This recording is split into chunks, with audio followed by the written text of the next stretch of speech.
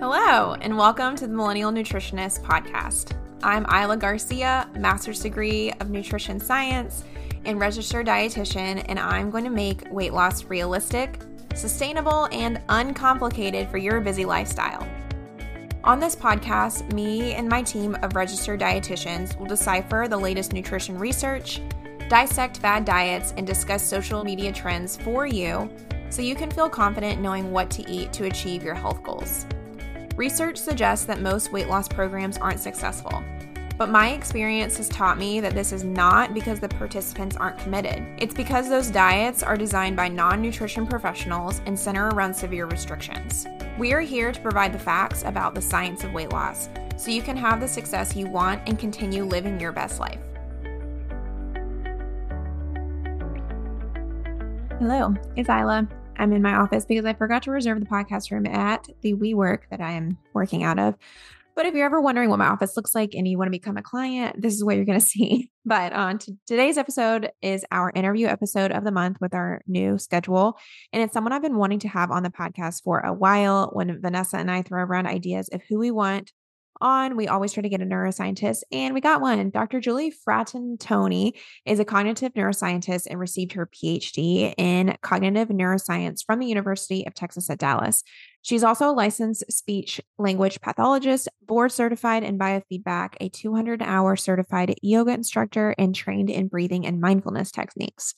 She now focuses her work on maximizing brain performance. The brain is the driver of everything in our life, so we've got to talk about it when it comes to weight loss. From forming healthy habits to cravings to emotional eating, we talk about it all in today's episode and even tie in our theme in millennial living with hydration. So let's dive in. Thank you so much for joining us today, Dr. Julie. How are you doing? I am great. Thank you so much for having me. Good. And where are you located again? I'm in Dallas. Oh, okay. Okay. Maybe that's also why I was like really inclined to want to be with you because I'm in Fort Worth. I don't know if you realize that. Okay. Yes. I think you had mentioned it and then we hadn't chatted about it yet. So, love that you're so close by. Yes, but like, what about this heat? I feel like, so I'm actually new. I've only been here for a year and a half. And the first summer I think was fun. And this summer I'm like miserable. How do you like survive? Yeah. Well, I grew up in Arizona, so I guess I'm used to the heat. Yeah. Where did you move from? The Carolinas, which is like hot, but it's humid, but we always have the coast. We're here. It's like, I'm like, what do you people do here? Yeah, it is rough in the summers. All right. Well, let's just dive in. I'm super excited with our questions. And I will say this is the most audience questions we've ever received. I didn't know so many of our followers would be super interested. So I want to make sure we can kind of get to as many as possible. And I'm just like, weave them in. So let's get going. I always like to ask any new foods or like wellness habits you're into recently that can potentially expose other people to some things they're not already doing. One thing that I've been just doing more of lately is do you ever take moringa? It's No. okay. It just has a ton of phytonutrients and like, it's just like a green powder that I will mix into like sometimes like almond milk and like a little bit of maple syrup and like cinnamon. Oh. It's kind of bitter. So you need a little something to sweeten it, but it also kind of gives you an energy boost. If you are trying to avoid caffeine or like, I don't do well with coffee. And so that's something I've been doing in the mornings.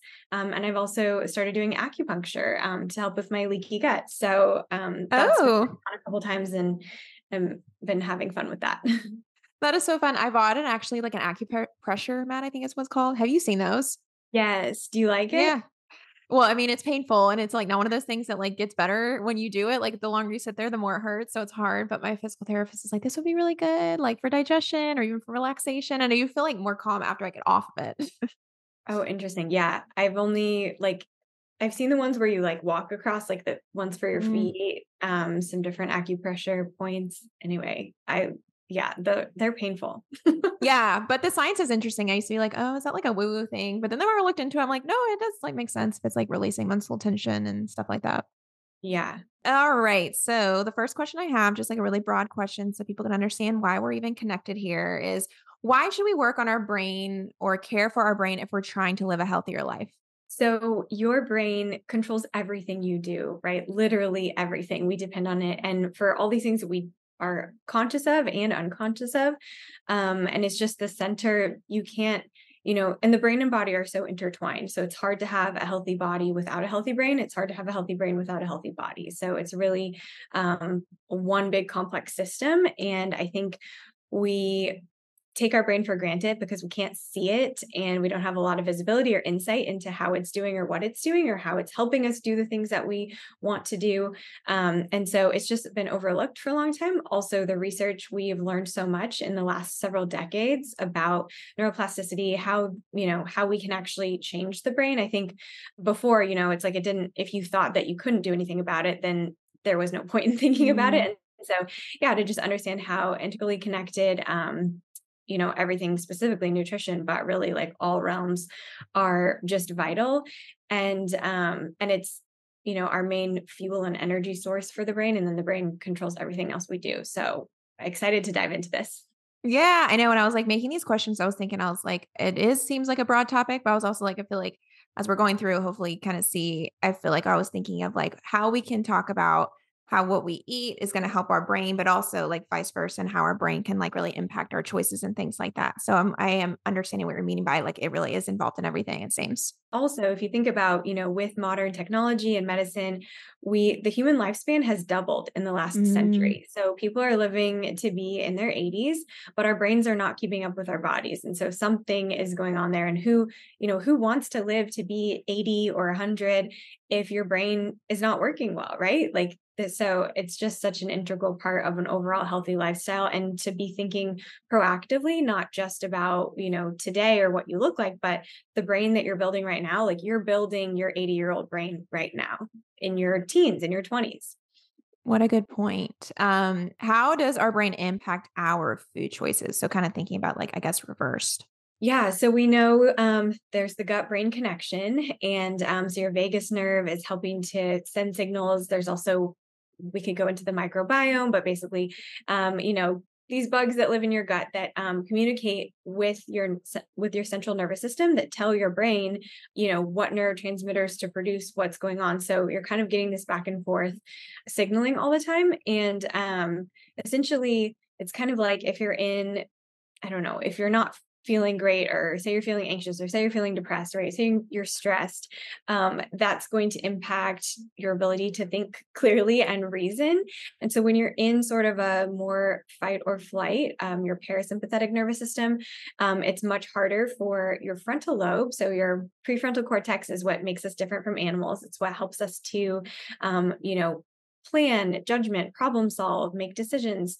And so when kind of more of the fear-based centers of the brain, emotion centers are taking over, it's like emotional eating, right? Coping with stress. Like instead of, it's actually harder to think and reason to make a better decision because you're letting that kind of emotional limbic system Mm. is in the driver's seat at that point. So that's just, I guess, one example of how strongly connected, your body can influence your brain's ability to function. And then if your brain is in that state, it also then impacts like your ability to digest your food and all of that. Yeah. So it sounds like you're just saying, like, if we learn how to take care of our brain, it can kind of work with us if we're trying to make health changes and it can maybe even like make it easier. Yes. What about kind of like vice versa? Like, how do the food and lifestyle choices that we make impact our brain's health? And this was specifically an audience question. Everything you're doing, the brain that you have is a brain that you have built based on the way that you use it, based on what you do every day. And now it's not fixed, it's not stuck that way. You can change it if you choose to add a new habit or do something differently, but it will take time for your brain to kind of readjust. And so Mm. just knowing that, I like using the analogy of an algorithm where, it's just continually updating with the environment that you're in, with what you're thinking about, what you're feeling, is giving your brain that information. And then it's adapting to say, okay, how do I survive? We're wired Mm. for survival. So really knowing that every single thing you're doing, how much you sleep, how much you're outside, how much you exercise, what you eat, the thoughts that you think, the people that you're around, the challenges you encounter, all of those things are going to, are what build and form your brain, what strengthen certain connections and weaken others. And then those connections and the way that you're thinking then also influence back how you view the world and how you choose to Mm. interact with it. So getting into things like mindset. So definitely is a lot of back and forth. Gotcha. Yeah. I feel like you're kind of speaking to affirmations, which I also used to think was a woo-woo thing. And then my therapist is like, no, I like, think about it. The more, bad things you tell yourself, the more you're going to like see the world that way too.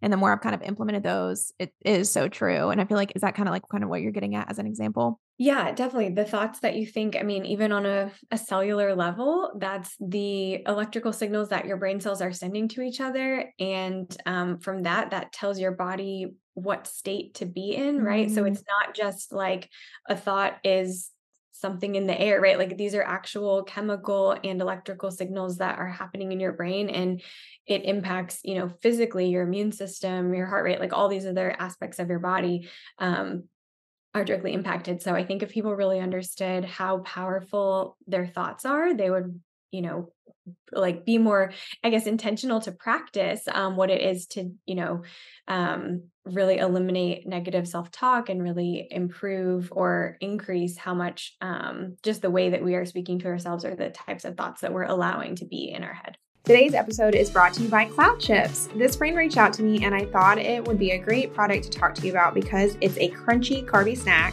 for a super low amount of calories. They are puffed wheat and rice chips that are about a third the amount of calories compared to the standard chip. So if you're a volume eater, this is for you. You can eat it by itself and swap it with any other high-calorie savory snack like pretzels or chips, or use it for chips and salsa to increase the amount of produce you're eating without greatly increasing the calories by piling on those oily tortilla chips. I have a discount for you that is 10% off if you go to the website cloudchip.com/millennial15, spelling millennial MILLENIAL. Use the code millennial15, again MILLENIAL15 at checkout. We'll link it below as well. Get your lightest air chips today. We had another audience question that was like super niche. So any information on this would be helpful. Somebody asked, how does chronically undereating affect the brain? Which I think is important because I often work with people who come from these like really crazy bad diets where they think it's okay to only be eating like 500 calories a day. So can you speak to that at all? Yeah, I mean, I'm definitely not an expert or like can't yeah, just want to disclaim that I'm definitely not a nutrition expert, but I can tell you what I understand about food and its essential role in keeping a brain healthy. And Mhm. so the foods that you eat, your body breaks those down into the amino acids that form our neurotransmitters. Neurotransmitters are chemical messengers, things like dopamine, serotonin, norepinephrine, that signal for really not just brain, but body functions as well. And so if you're not getting the basic building blocks that your brain needs for to even create these certain chemicals, that's going to interfere with your brain function kind of on that level. But then also, just thinking about how that's affecting all your other body systems, if it's affecting, your cardiovascular system, the ability to get blood flow to your brain to help it Mm. get the nutrients and oxygen that it needs. So really, I just would imagine that anytime you are not, are malnourished or are not getting the proper nutrition that your body needs, that you're gonna see just either decline in function and just potentially have some issues. Yeah, yeah, no, I think that's something. I used to work in a hospital and it's always like, I feel like the thing people don't really know a lot about is like severe alcoholics have like early onset dementia because of how the vitamins and minerals kind of work all the way up to your brain. And that's kind of like what that's reminding me of what you're saying. And I never work with people who are like severely like super malnourished for long periods of time, but I know there is that connection there with that. You posted a couple of misconceptions on your Instagram, which I think are super interesting. So I thought it'd be cool to kind of go through them. So the first misconception you said was that superfoods can prevent dementia. Can you talk about this? Because we got so many questions about this too on Instagram. I'm curious how you feel about the term superfoods. Do you Yeah, use that? I'm not a fan. Okay. Yeah. Most people in this space aren't. And I agree. I'm with you on that. I think that it's kind of a misleading term. I think that there aren't good and bad foods. I think there's foods that, you just got to be aware of what they do for your body. But so yeah, no single food in isolation is going to be able to prevent dementia. It's all about lifestyle and it's all about finding your own unique balance that you need. So yeah, when it comes to, you know, there is research around certain kind of diets, but again, a diet is a lot more of a lifestyle and a culture, I would say. So there's been a lot of research on the Mediterranean diet, which is it's been associated with reducing risks for cognitive decline and neurodegenerative disease. Um, and so that diet just includes a lot of foods that are rich in antioxidants, like vitamin C and E, things that help protect against oxidative stress and inflammation. So inflammation is plays a huge role with keeping the brain healthy, especially when you think about some of these diseases like dementia. Anytime you can reduce inflammation, reduce oxidative stress, and we know that foods play such a big role in doing that, that's really important. So knowing that, making sure you're incorporating foods that are going to do that. Yeah. And then, like I said, just knowing that things that are heart healthy, things that are good for your body are also good for your brain. So there's the benefits there too. But I think I don't know, it's like you hear about, turmeric or these other, or like, I feel it's funny that I mentioned moringa, but again, it's like, why are you doing it? Not because, oh, this one thing in isolation is going to be my magic pill. And if I just do that every morning, then I don't have to worry about getting dementia. No, it's like that one little thing is, I also say this too, and I think we cover this probably on, that there's another myth about the supplements, that maybe we'll just segue right into, Yeah. but yeah, just this idea that supplements can really boost your intelligence or enhance your memory. And I think that there's so much on the market right now about that. Neuro wellness is a really hot topic, and who doesn't want their brain to be healthy, right? And keep it healthy their whole life? Absolutely. I know I do. So when we're thinking about supplements, there's a ton out there. We know that it's not regulated by the FDA. And so it's just a word of caution to the wise, right?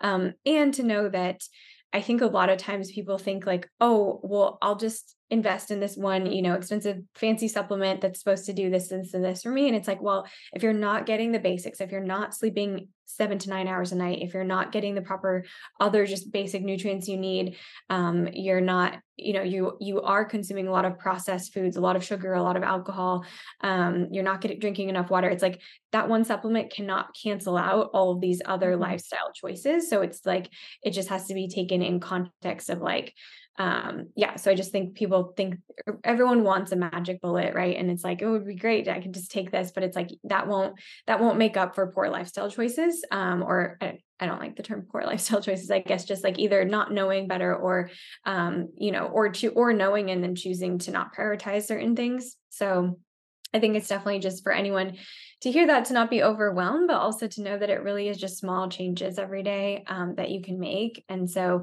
I think that there is a place for supplements if like I know most people have a vitamin D deficiency, or, magnesium can be really helpful, but it's all about knowing your body, knowing the form that you need, because it may not even be bioavailable to you. And so there's so much nuance there. So I think just knowing that, if you're going to invest in anything, invest in the basics, and, and then be working with a professional that can help you know exactly what types of supplements you need for you. Yeah, I feel like you're saying everything that we already say, which is good, because sometimes if I have people on that I don't know in real life, I'm like, I don't know what they're going to say, but we'll just wing it and hope for the best. But no, yeah, we always say the same things where it's like not one food is going to solve everything. And I'm always like, if you're taking a supplement, like that's fine, but you better be eating all your fruits and vegetables and exercising first, because there's a lot of free things you can do. So at least just like don't be feeling like you have to spend all this money on these supplements. But it sounds like you're kind of echoing the same thing. If it's like, it might not hurt you, but overall we need to see like lifestyle changes. Is that right? Yes, exactly. I think the third misconception you had was avoid eating fat. Can you kind of speak to that? I feel like you kind of did with that Mediterranean diet, but can you talk a little bit more about that? So I don't know if most people know this, but about 2/3 of your brain is actually made up of fat. So fat forms the myelin that wraps around the axon of the neurons that helps conduct the electrical signal faster from brain cell to brain cell. So you want a fatty brain. Now, not all fat is created equal. I'm sure you speak to this a lot. And so we know that there's research that supports incorporating healthy fats into your diet, like oily fish, olive oil, nuts, seeds, avocado, those things can be really beneficial for brain health. Our bodies don't actually produce omega-3 and omega-6 fatty acids, so we have to get them from our food. We know research has shown that omega-3s may be neuroprotective and slow cognitive decline in healthy aging individuals. So we know that that's something that's important and best to, like you mentioned, better to get it through a food than through a supplement. So, again, supplements have their place, but to really the way that natural foods are made, like for example, like an oily fish, like whether it's sardines or anchovies or salmon, but that is going to be the perfect combination of amino acids and all these other things that your body can then break down and use the best. When we pull things out in isolation, it's a little bit different. So just knowing that like incorporating healthy fats is a great way to be taking care of your brain. There was a question there. Are there any specific foods you can eat to make you like more or less concentrated? Or even, I think there's a lot of questions that I get a lot too are about like, what's the specific food? So would that kind of be your answer to that? Like maybe focusing on healthy fats, or is that hard to answer? Okay, so with more focus and concentration, I feel like one big thing that comes up a lot is brain fog. Mm, So I know for me, if you have, say, certain food allergies or intolerances that you're maybe not aware of, mm, or maybe your body is telling you, but you're not used to reading those signals, or you don't realize, or you haven't made that connection. I know for me, like before I realized I had a gluten sensitivity or really an intolerance, that when I would eat, I always share the story about how we have these Friday lunch lectures at work, and they would cater, and the catering company used to give these giant cookies. Like they were like these amazing, and I have a sweet tooth, so like these chocolate chip cookies, like sometimes they'd have like chunks of Reese's in there, like just really like, and this was years ago, but yeah, I would eat. If I had one, I would just be falling asleep at my desk after, like could not concentrate, so tired, so brain foggy. And mm, it's like, yeah, well, when you're that gut brain connection, it's like it was telling me like it was causing inflammation, and then that inflammation was affecting my ability to focus. So I think sometimes maybe people don't realize, if you're having trouble concentrating, notice like, or maybe you've are jittery because you haven't eaten, or you can't, it's hard to focus. Like the body likes to be in balance. So if you've had too much or not enough, it is going to be hard for you to focus on anything to get into more deeper level thinking type concentration. We know also that, yeah, your body kind of needs to feel safe in order to be able to really engage your frontal lobe and concentrate. So I think those are some things to think about. And then in terms of food, so it's like, yeah, it's really knowing yourself and observing like, okay, I ate that. And then how did it make me feel? Was I lethargic? Was I sluggish? Was I having brain, difficulty concentrating? And then just kind of play around with it. So it takes a little bit of trial and error, or you can do sensitivity testing and things like that, which I think are super interesting. But also the best is to just like, I mean, maybe it's keep a food journal, maybe it's not, maybe it's just like times you really need to focus, you pay attention, like what did I have for breakfast? mhm. And so I think it can be a little bit different for everybody. I feel like this question might have been trying to get at more of like, is there a supplement for this or something like that? But I think like the best thing that actually improves focus and concentration is sleep.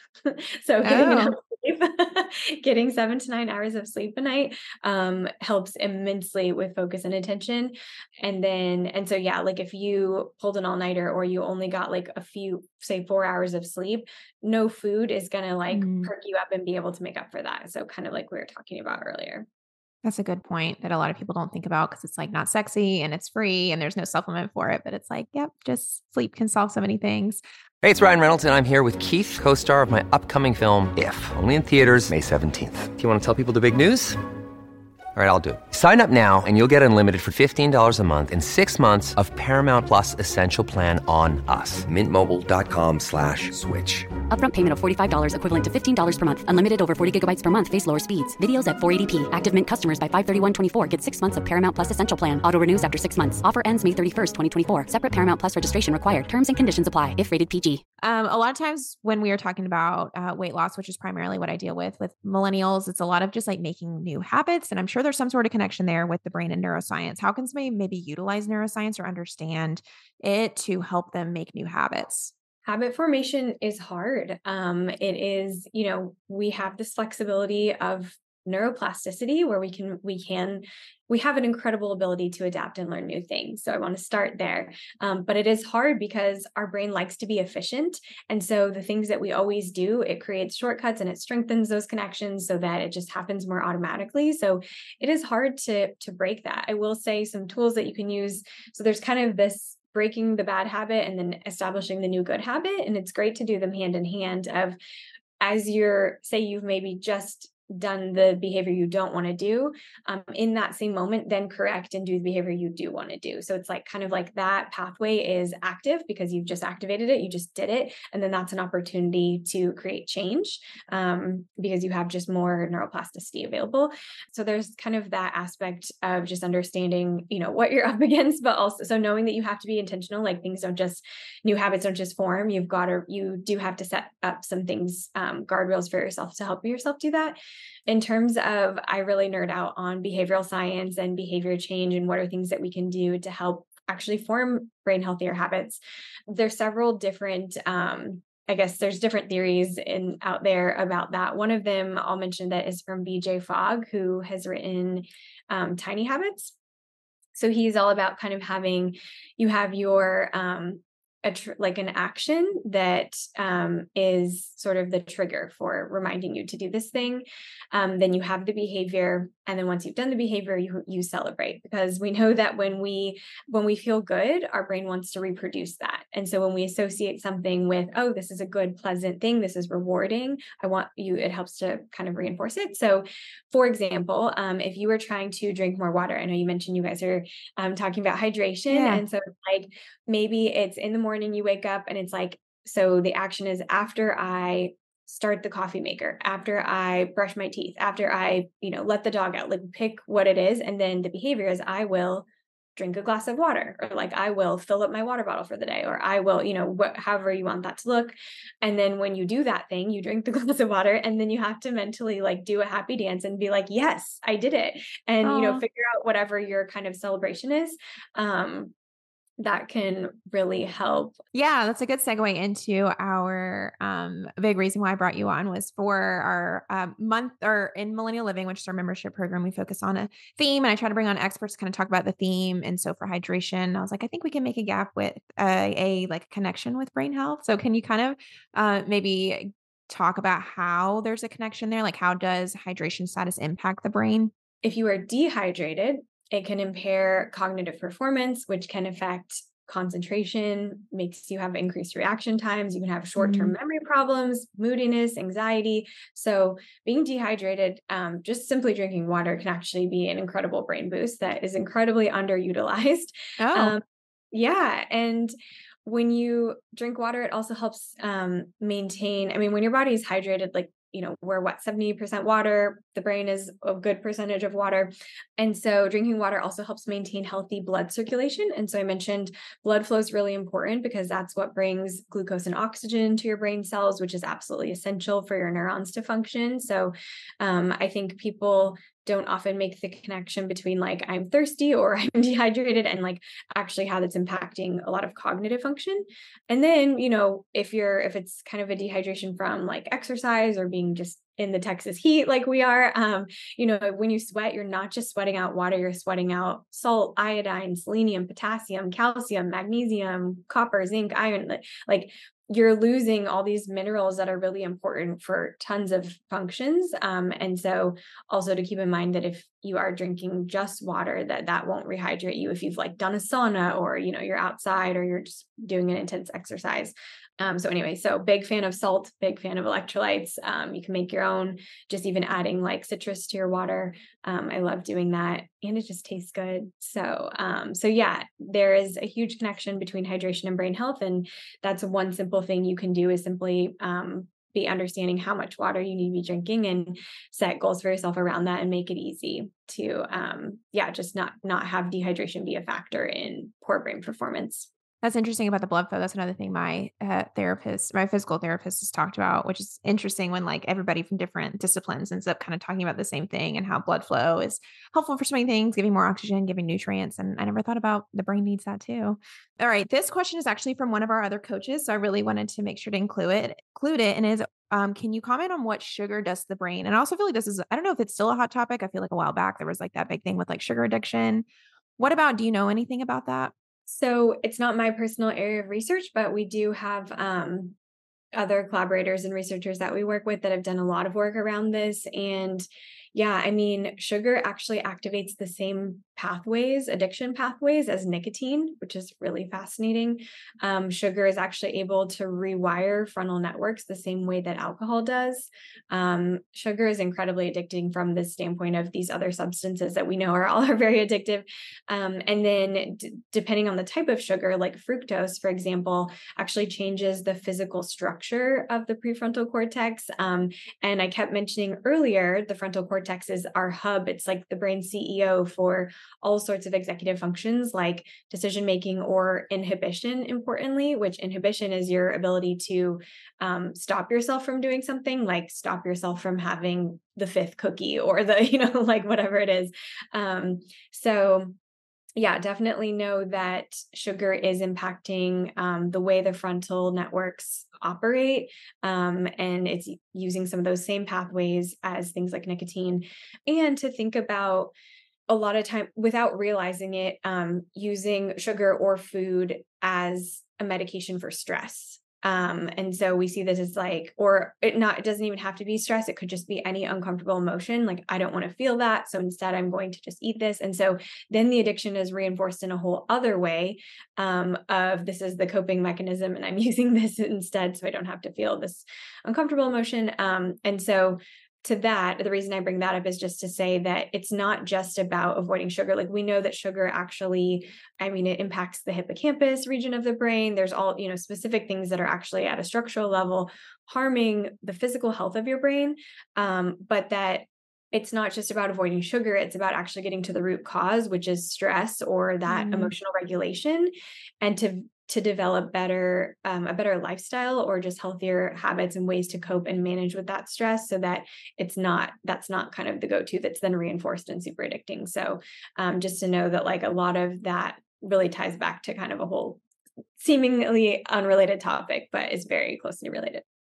No, that does make sense. And it kind of reminds me of what you're talking about with the habit. So if we were to tie that into the habit, because this is something I personally struggle with, because I feel like it was established when I was very young that like on a hard day, we have a milkshake. So it's like, I feel like something I've always battled ever for a long time. And it kind of happened this week where I'm like trying to have less sugar, trying to have less desserts, but it's like so hard when it's like, okay, I had the worst day on the other day and I'm like, I have peach ice cream in the freezer and then I just ate it. But is that what you're saying, like about that habit? Like a good thing to do if we're trying to use neuroscience would be to like, let's not have the ice cream, but then what are you saying? Like replace it maybe with a different habit, like watching an episode of TV and then being proud of that? Or could you walk me through like an example like that?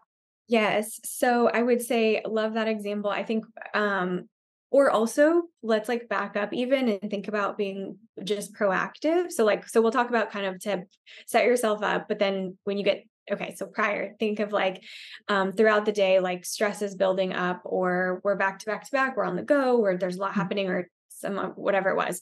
So like something that I talk a lot about is just even taking brain breaks, like taking 5 minutes a few times throughout the day. It can be as short as 2 to 3 minutes, but having those pauses so that, again, we're managing and regulating stress rather than let it accumulate so that by the end of the day, you're just like, I need something, I need a treat.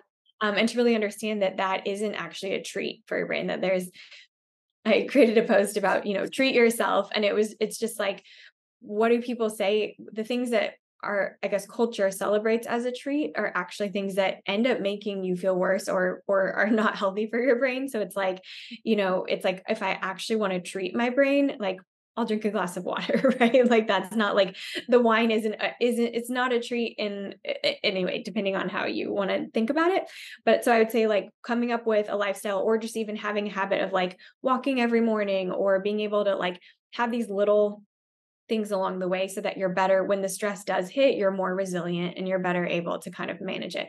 Okay. So then now let's talk about when it has hit, you're already there. It's okay because this happens to everybody. And no matter how proactive you are, you're still going to have moments where you're like, man, that was just a hard day, or like, here's what happened. So I think to your point, you're having to dismantle whatever the old pattern was of like, oh, a hard day equals I get a milkshake and that makes it better. Right. So it's like thinking really like what is actually going to make me feel better. Right. Is that like, do I need connection? Do I need to talk to someone? Do I need to be alone and process and journal? Do I need to just like take a hot bath and like, do I need to take a walk? Do I need to like love on my dog? Like what, like what is it that's going to actually really be nourishing for myself? Like what's going to care for me in this moment and like refuel me rather than do something that's only going to actually add more fuel to the fire and deplete me more. So to know like, because whatever kind of short-term coping it is, it ends up not really in alignment with what you actually wanted. So, but the other thing I'll say too on that is like, have treats, like have the, like it's the whole thing of not living so rigidly that like, we don't feel the need to like have to also, splurge at the same time, or like making it so that it's like, sometimes I'm like, you know what, like this was a long week or this was a hard week. And like, I want to celebrate by like baking some, healthy brownies, right? Like I want to celebrate by making like a healthy dessert, like it's a frozen yogurt, whatever, but it's like, it feels like a treat, but it's not like, I'm going to still feel good after I have this. And so I think that, one other thing that I'll kind of think to myself is like, how would I like to feel right now? And like, is that behavior going to help me feel that way? And just like, just asking myself that a little, and this is what I was going to say earlier. Interrupting things with curiosity is a really helpful way to break, especially things like if you're trying to form new habits. But interrupting kind of maybe an uncomfortable emotion or a thought that we don't like with a question can be really helpful. Oh, I like that. Yeah. I will say my successful clients, when I ask them, like, how did you like get over emotionally? And they're like, well, I just think like, how am I going to feel after this? And I feel like you're kind of like speaking to that of like, take a second, ask yourself, is this actually going to make you feel better? And then execute maybe on that. Yes. The other random audience question we got that I thought was good since people are going back to school is any best snacks for busy college students to help the brain function? I mean, maybe you already spoke to this, but what would you say to a college student?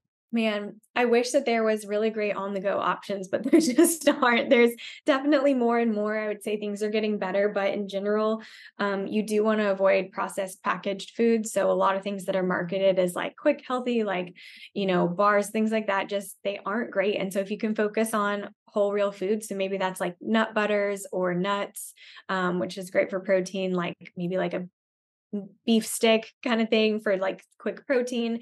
I'm just thinking about the things that I like to try to do when I travel, which is usually those. But I mean, the more like, even having like, fruit, like with some nuts or nut butter to help kind of balance that. But I think to really fuel your brain with what it needs is, and I don't have the authority to say this, so I'll just share what works for me, I guess, in terms of like, it's like having well-balanced meals. So it's like paying attention, like just because you're a busy college student. And I always kind of thought of this too, when I was in grad school, of just like, just because culture is all like, it's normal and acceptable to be like, I just like ordered pizza at 2 a.m. and I just like am living off of Starbucks. And like, it's just kind of like, you can do that, but like, that's not what's going to help your brain do its best. And so if you actually want to do well on that test, or you actually, you know what I mean? Like you care about retaining this information longer term, then your brain needs different fuel than that. And it needs sleep, which I can't reiterate enough, but just to think about like, how can I, again, like you said, it's about lifestyle. So it's knowing like scheduling your life so that you can sit down and have a meal, so that you're not just like, in the car on the go, or like having to pick up something and then compromise the quality of your food or whatever, because it's fast. Like, I think there is no quick fix or fast route. It's like, you've got to get groceries and you've got to, but I mean, I do think that there are ways to do it that make it so manageable. Like, I think that, I'm curious what your thoughts are about that. Yeah, no. I mean, and you're saying all the things I normally say. It just is like, just goes back to the basics. Like, I don't hear you saying that like, oh, you need to really make sure to have like 4 almonds every day for your best like brain health. I hear you saying like, eat normal foods, but overall we need balance. We need low stress. We need sleep. So yeah, it doesn't sound like you're saying anything that is honestly that different from what I say, which is good. Good. I'm glad we're in alignment there. So kind of wrapping everything up, what is one tip or actionable step somebody should implement after listening to this episode, do you think? A habit that I love is just having a glass of water first thing every morning. Like that is just a great way to start your day. You're hydrating your brain. It's an easy habit to control because you're home and it's morning and you're less likely to be interrupted. We know mornings are usually the most successful habits that get implemented. So I know that sounds really boring maybe, but just doing that one act, you'd be surprised how you can build on that and to celebrate just small steps and small victories. Love it. Love it. I don't know if you meant to advertise for our monthly theme, but I love that it is water focused. If people have loved this and they're like, oh my gosh, I need more information. This was just the beginning for me with learning about neuroscience and brain health. Where can people find you and follow you? Yeah. So my handle is just at Dr. Julie Fratantoni. And I don't do coaching or anything like that. I do mostly I do a lot of speaking engagements or like corporate type workshops. So but yeah, feel free to connect with me via Instagram, or I have a website as well, which I can give you the link for the notes. Awesome. Awesome. All right. Well, thank you so much for joining us today, Dr. Julie. Thanks for having me. Thank you so much for listening to the Millennial Nutritionist Podcast. For daily weight loss tips and nutrition information, you can find us on Instagram at the.millennial.nutritionist and on TikTok at millennial.nutritionist. If you find this information helpful, please subscribe to the podcast and share it with a friend who needs encouragement on their health journey. See you in the next episode.